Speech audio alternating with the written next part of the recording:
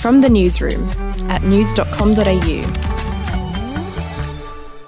Hi, I'm Lexi Cartwright. And I'm Andrew Bucklow. And this is the latest from the newsroom. It's Thursday, the 29th of October. Victoria's COVID-19 contact tracing system will be put under the microscope as politicians seek to find out if it played any part in the state's deadly second wave.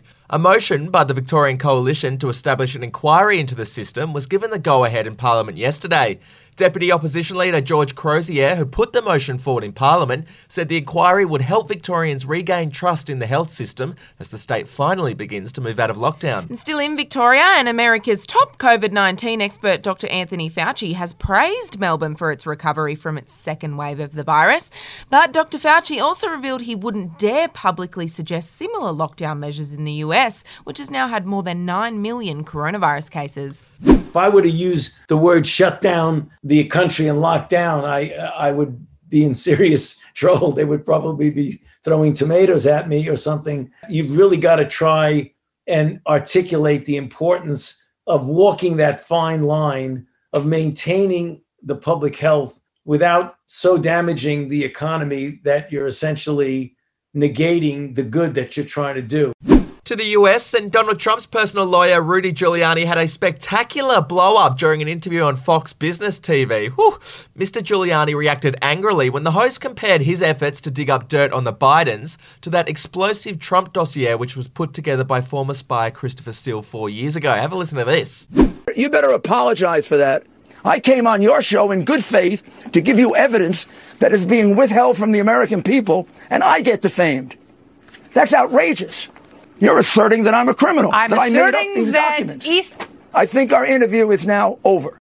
Elsewhere, and former Australian Prime Minister Kevin Rudd has revealed he was blindsided to learn that pedophile Jeffrey Epstein had donated more than $500,000 to the international think tank that he's been a member of for 6 years. The revelations have only come to light now after Norwegian journalists probe financial links between Epstein and a veteran diplomat who is president of the Peace Institute and a personal friend of Mr. Rudd. Now, Mr. Rudd described the reports as deeply disturbing and revealed he planned to donate the money provided by Epstein to charities supporting victims of human trafficking and sexual assault. We'll take a break.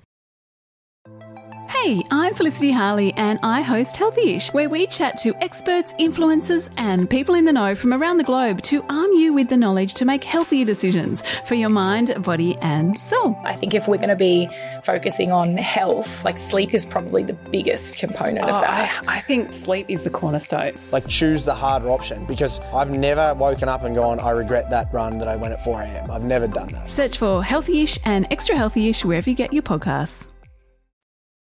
To entertainment now, and the war of words between SAS Australia contestants Shannon Ponton and Faraz Durrani has escalated. Ooh, yeah, give it to me. Okay, well, in an interview with news.com.au yesterday, Shannon said Faraz behaved like a sociopath on the Channel 7 show. In response, Faraz has called Shannon a redneck and has had a crack at the former Biggest Loser trainer's Maori tattoos, calling him a culture vulture. Oh, my word, don't hold back, Faraz. And to sport now, and it's been confirmed the Boxing Day test will be held at the MCG for at least the next 3 years.